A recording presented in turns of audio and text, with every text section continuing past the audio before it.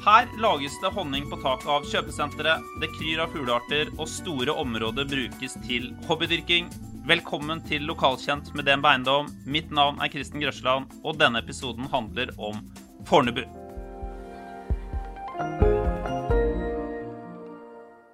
Sammen skal vi finne svar på det du lurer på, og for å hjelpe meg med det, så har jeg med meg 3 gjester i studio. Lokalmegler på Fornebu, Bettina Due, Håkon Sæter. Polfarer, foredragsholder, mannen, myten, legenden, Børge Ausland.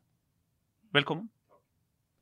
Børge Ausland, du liker jo å gjøre historiske ting. Dette er en historisk hendelse, for dette er første episode av Lokalkjent. Det kan selvfølgelig hende at du rangerer dette noe lavere enn Sydpolen, Nordpolen og Nordvestpassasjen.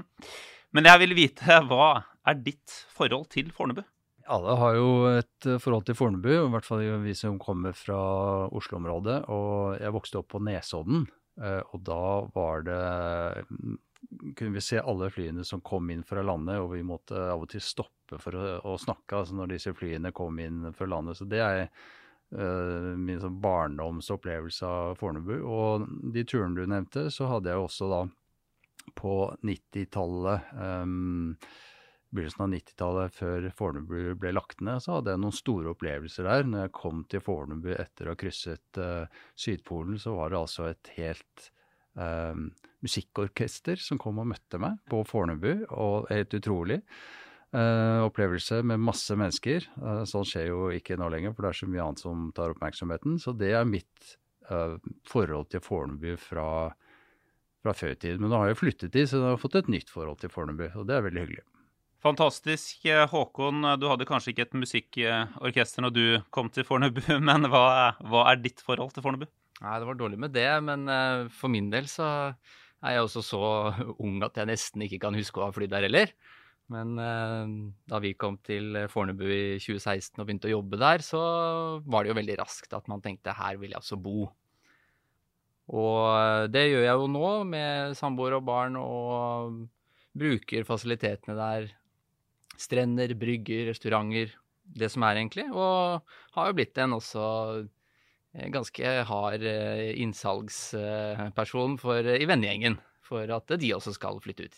Høres bra ut. Bettina, lokalmegler på Fornebu, du også, hva er ditt forhold til Fornebu? Jeg bor jo ute på Snaria, har bodd der i over 10 år. Men jeg har også litt sånn samme som Børge, et forhold til Fornebu fra barndommen av, da. Fra jeg vokste opp på Nesia, og på samme måte som der måtte slutte å prate når flyene kom over terrassen, og når vi satt og spiste middag. Sånn at jeg har de der flyplassminnene fra barndommen, og da flyttet ut og har bodd der mens barna vokste opp og stortrives, rett og slett. Og begynte å jobbe på Fornebu når kontoret åpnet. Så bra, vi har med oss enorm lokal kompetanse her. Det er sånn, skal vi bli kjent på et område, så må vi jo på en måte kjenne dialekten. Uttalen, det er kanskje ikke noen utpreget uttale for så vidt på Fornebu, men er det noen lokale uttrykk, Bettina, sånn at vi kan bli litt kjent her? Ja, vi har et fint navn på Fornebu, som kanskje ikke alle kjenner til, men det begynner vel å bli ganske kjent nå, og det er Californibu. Det kommer vel av nærheten til vann og strender og den gode liksom California-feelingen man får når man er på Fornebu.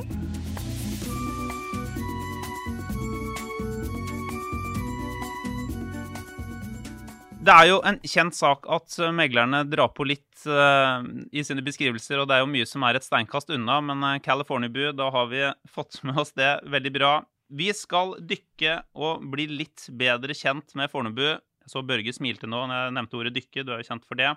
Men jeg sa jo innledningsvis litt fun facts om Fornebu. Det lages honning på taket, det er hobbydyrkere. Men hva slags sted er egentlig Fornebu? Håkon, hva vil du si? Det var jo, som Børge sier, de fleste, i hvert fall de som begynner å bli litt voksne, kjenner det som flyplass. Og så er det jo sånn at etter at flyplassen ble lagt ned i 98, så begynte man å planlegge og utvikle det som skal da bli fremtidens Fornebu, som man er godt i gang med nå i dag, med boliger og et boområde. Der i dag så er det vel et sted rett utenfor Oslo, så hvor man, når man kommer hjem fra jobb, så finner man roen. Jeg tror mange som bor der ute har det som en viktig faktor. Det er jo et område som er fortsatt under utvikling, og vil være det i hvert fall 10-15 år til. Og man har bygd bare en brøkdel av det som skal komme. Men likevel så må man ikke tenke at det er en byggeplass. Og det er veldig viktig, for mange som vi møter på visning, eller man starter kanskje med å kjøre ut på Fornebu, ta en liten titt, snu i den ytterste rundkjøringen, og så kjøre tilbake igjen. Og da har du på en måte ikke, det er kanskje den største feilen mange gjør da, at man tenker, nei, her er det byggeplass, jeg vil ikke bo. Men du må faktisk parkere bilen, du må gå ut, og så må du bruke naturen og turstiene og bli kjent i boområdene. For det er veldig mange av boområdene som nå er helt ferdige, og hvor du kan bo uten å merke noe som helst til den videre utbygging. Ja. Børge, du bor jo der. Hva slags andre folk er det som bor på Fornebu? En av de tingene jeg liker med Fornebu er jo at alle begynner på en måte på null. Det er ikke sånn som på Snarøya hvor du kommer liksom bakst i køen, og så er det masse skipsredde familier som har vært der i 100 år før deg, og du må liksom bo deg inn på en annen måte. Så på Fornebu så er det veldig mye forskjellige mennesker som kommer, og alle begynner på samme nivå. Det er en av de tingene jeg liker. Det er pensjonister og barnefamilier om hverandre, og i hvert fall der vi bor på Hundsund, så er det et veldig, veldig godt miljø. Og vi har jo ikke noe byggeplass, for det området vi bor i var vel kanskje et av de første som ble ferdig, var ikke det? Ja, det var helt ferdig utbygget, det. Det var helt ferdig utbygget når du kjøpte der. Så vi har ikke merket noe til at det har vært noe sånn byggeaktivitet der. Og så liker jeg veldig godt at det er rom mellom bygningene.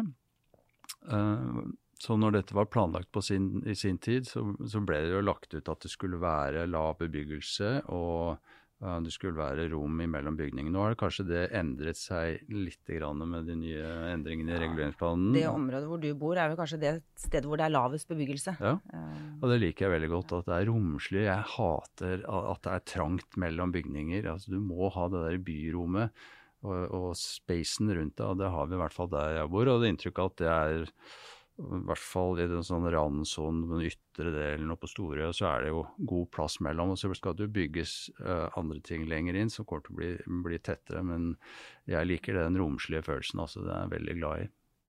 Det er kanskje ikke fullt så romslig som Sydpolen, men Bettina, hva slags boligtyper er det vi typisk finner på Fornebu? Hvem er den typiske personen som flytter dit i dag? Ja, så det er mest leiligheter, i stor grad leiligheter på Fornebu. Det finnes noen få eneboliger, og selvfølgelig noen rekkehusområder, men det er aller mest av leiligheter.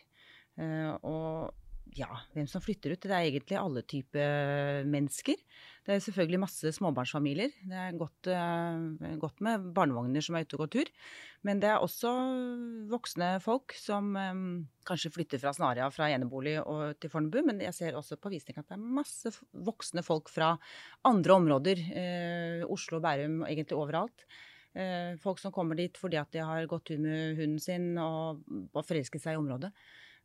Så det er alle mulige slags folk, rett og slett. Det er jo alle mulige dialekter her. Når vi går rundt i nabolaget vårt, så er det jo alt fra nordlendinger til sørlendinger og vestlendinger. Så det virker som det kommer folk fra hele Norge og flytter til Fornebu. Det synes jeg egentlig er veldig ålreit. Det er ikke bare én type mennesker.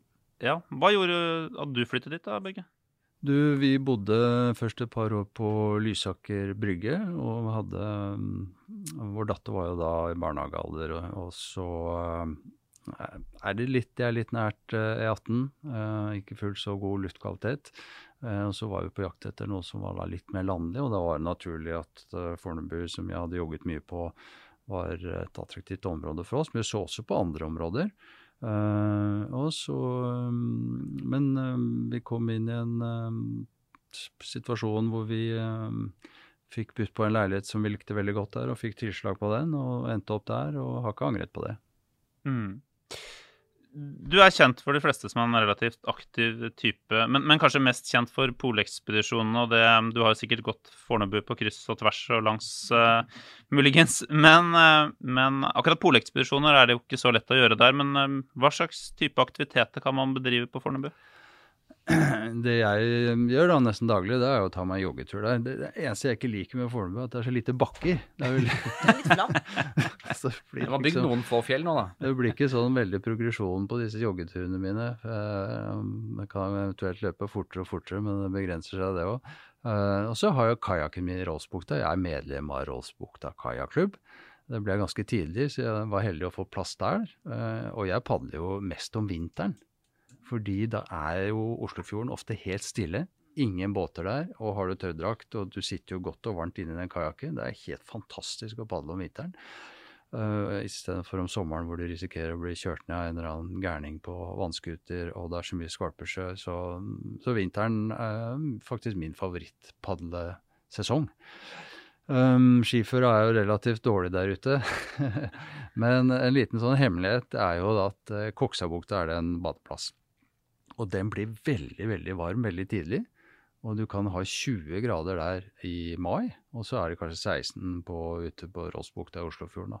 Så det masse typer aktiviteter du kan gjøre der, og sykling og små sånne lune naturperler som man kan gjemme seg litt bort på, så ja, i det hele tatt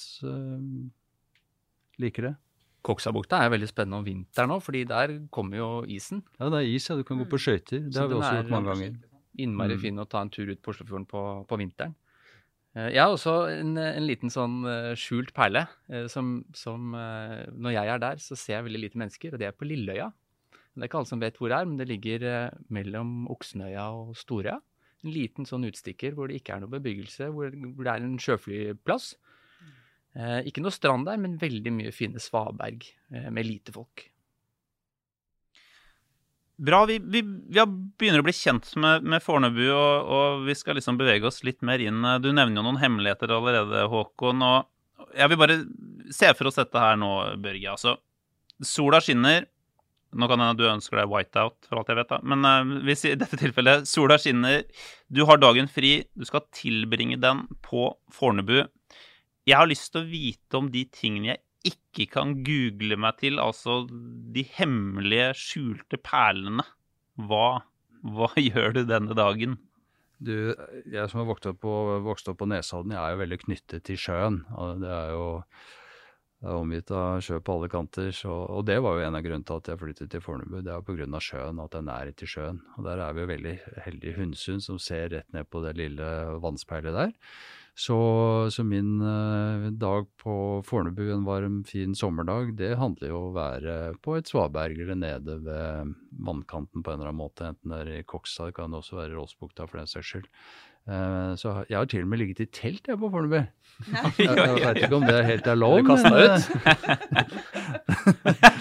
Ja, der kom den. Neida, min datter og jeg, vi har sånne små ekspedisjoner på Fornebu, hvor vi da sniker oss rundt og finner, det så masse sånne tette kratt, skjønner du, som det går an å gjemme seg bort til og sette opp et telt uten at noen vet det. Så det har vi gjort flere ganger, satt opp telt på Fornebu. Så det går an det. Hvor mange minutter unna inngangsdøren din har du vært da, når du har gått ut på telttur? Du, det jo ute på Storøya et eller annet sted da. Ja, så det sånn kvarters spasertur? Ja, omtrent, ja. Og det kan jo hende at det på andre siden av et gjerde og inn i en sånn nasjonalparksone, men så det sikkert ikke lov å sette opp telt her, men det har vi altså gjort da. Ja. Men vi kompenserer det, for vi går jo også på strandrydding der og prøver å rydde opp og holde ting i orden der da, så det gjør vi også. Jeg lurer på, Børge, hva det rareste du har opplevd på Fornebu? Det rareste jeg har opplevd? Jeg vet ikke. Jeg tror jeg kanskje heller skal snu litt på det og spørre, hva det rareste naboene mine har opplevd? Og det må jo sikkert være noe jeg holder på med av og til. Og det har jo vært pulker og sånn ekspedisjonsverksted på verandaen min i flere omganger. Særlig i fjor når vi skulle ut og krysse Nordpolen. Og så har vi også et så lite morsomt vannspeil rett nedenfor der vi bor, som kanskje 20 cm med noen rullestein inni. Og der driver jeg øver på fluekasting. Fluekastekasting.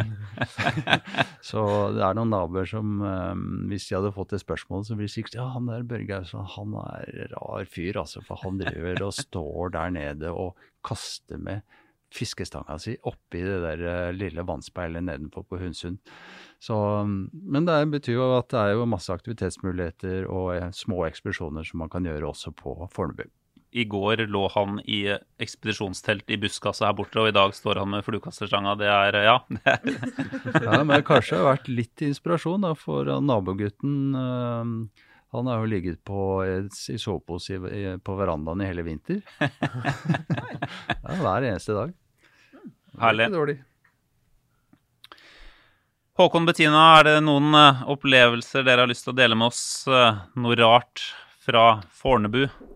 Nei, jeg tror egentlig det meste går ganske normalt for seg på Fornebu. Det barnevognmafia der også. Det kaffe latte med lettmelk, og det solfylte dager. Bedagelige dager. Bedagelig og fint. Vi har faktisk vært på ferie på Fornebu. Ferie? Det også, ja. Ja, på Scandic Hotel. Ja, ikke sant? Så vi bruker jo dette området veldig mye, og det som Bettina sier, altså du kan tasse rundt i tøflene og dra ned på stranda i badekåpa, og det tar det solgte jeg ditt. til deg, gjorde jeg ikke det?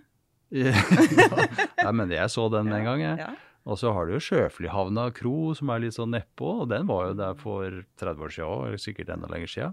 Så det noen sånne bastioner som har holdt stand, og så det jo restauranter og hotell, og friområdene flotte og store, så jeg føler at egentlig alt som trengs på Fornebu, så vi klarer den hverdagen og trives godt med det der ute også. Eneste jeg har notert meg at det litt lite bakker. Altså så det håper vi at lokalmegleren fikser noe med. Ja, for det jo en så fare når pensjonister flytter fra store hus til leiligheter med heis, så forfaller de veldig fort, for da må de ikke gå i trapper og drive og vaske rundt og rydde i hagen. Så det litt sånn faremoment. Altså, så men du har en fin mil da, der ute, hvor du kan gå i det vakreste. Altså, det liksom, for hvert minutt du går, så det bare like vakkert. Hvor enn du snur deg, så det vakker park, på en måte. Jeg synes det helt utrolig at det går an å gå en mil ut på Fornebu, og så, selv om det ikke bakker der, så lever vi med det, gjør vi ikke det? Ja, vi får vel klare oss med det, og heller ta de bakkene ut i Nordmarka. Ja da, og for noen så det kanskje det et stort pluss også, at her det fine sykkelforhold bortover. Jeg ser at lokalmeglerne noterer så blekket spruter her, og forventer at de neste boligannonsene så fremkommer det at det ekspedisjonsmuligheter også på Fornebu. Bettina,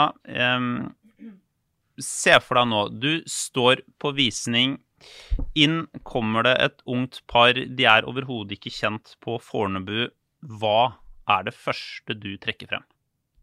Du, altså det må jo være det som folk sier til meg som bor der, som de liker aller best, da, som småbarnsforeldre, så noe av det aller beste den hverdagen, altså det som gjør hverdagen enkel, det at du kan slippe å sette deg i bilen når du skal levere i barnehagen og hente i barnehagen. Du slipper å stresse hjem fra jobb for å sitte i kø en time for å kanskje rekke den barnehagen. Det rett over gjerdet nesten, den barnehagen og i det du kommer hjem og skal lage middag, så det bare å åpne opp dørene, og så har du nabojenten eller gutten som leker utenfor, og det de der hverdagsgledene som foreldre har, som gjør at alt blir veldig, veldig mye enklere. Og det det folk elsker ved å bo på Fornebu. Og derfor så flytter de ut for å få større hus, og kanskje de kommer tilbake igjen bare på grunn av det. Og det tror jeg noe av det aller beste med Fornebu. Det som en stor lekegrind. En stor lekegrind. Jeg har i hvert fall blitt... For voksne også, da. For det blir jo sånn, det så sosialt, ikke sant? Det vin over verandakanten, så det liksom både hyggelig for barna og for voksne.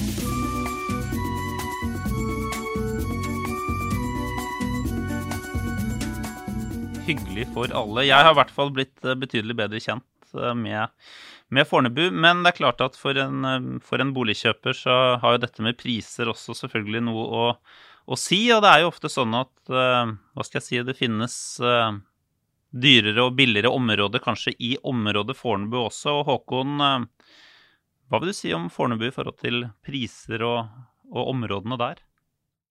Fornebu har jo blitt et av de desidert dyreste områdene i Oslo-området. Men også på Fornebu store variasjoner fra det rimeligste, hvor du får mest for pengene, eller mest areal for pengene, til de flotte toppleilighetene ytterst. For det jo som overalt ellers at prisene styres av at alle vil ha det samme. Du skal ha sol, du skal ha utsikt, mange vil ha sjø, og da blir det dyrt når det mangelvare.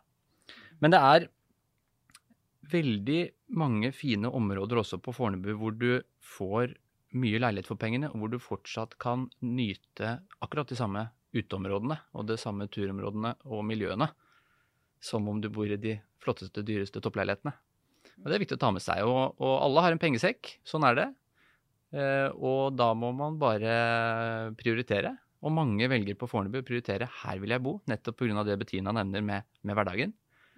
Og da heller, ok, da blir det litt dårligere solforhold akkurat her, men vi går ned på stranda i stedet. Eller, ja, standarden jo bra på det meste av leiligheter, så det en leilighet for alle. Det det. For en typisk boligkjøper så det jo selvfølgelig sånn at jeg har lyst til å kjøpe kjempebillig, jeg har lyst til å selge det igjen grisedyrt den dagen det skulle bli aktuelt. Fornebu, det noen planer for området? Det noe som gjør at vi ser for oss at det kan øke ytterligere i pris da? Bettina, du som lokalmegler?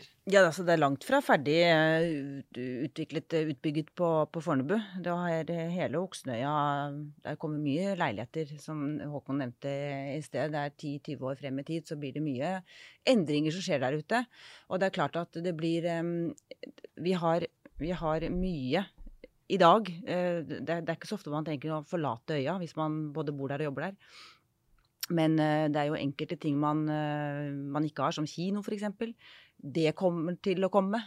Så det masse, det kommer jo mer skoler, både barneskole og videregående skole til og med. Så det et område som ikke ferdig utviklet. Selv om det veldig bra i dag, så kommer det til å bli helt perfekt til slutt, tror jeg. Så et fint sted å kjøpe. Børge, hvordan Fornebu nå da, kontra når du flyttet dit? Vi har jo ikke egentlig merket så mye forskjell, bortsett fra på Storøya så skjer jo en del ting, og skolen har blitt dobbelt så stor omtrent. Men det påvirker ikke oss i noe særlig grad, egentlig. Nei, vi har ikke merket sånn kjempestor forskjell på før og nå, vil jeg si. Vi skal oppsummere litt hva vi har fått med oss fra dagens episode om Fornebu. Det viser seg nemlig at det mer enn en nedlagt flyplass og Telenor Arena. Fornebu et område i vekst. Det ekspedisjonsmuligheter, det en lekegrind for store og små, et tilbaketrukket paradis. Fornebu et sted for deg? I så fall kan du gå inn på dmbeiendom.no og lese mer. Tusen takk for god hjelp, Børge, Håkon, Bettina. Takk for at du hørte på Lokalkjent. Vi høres.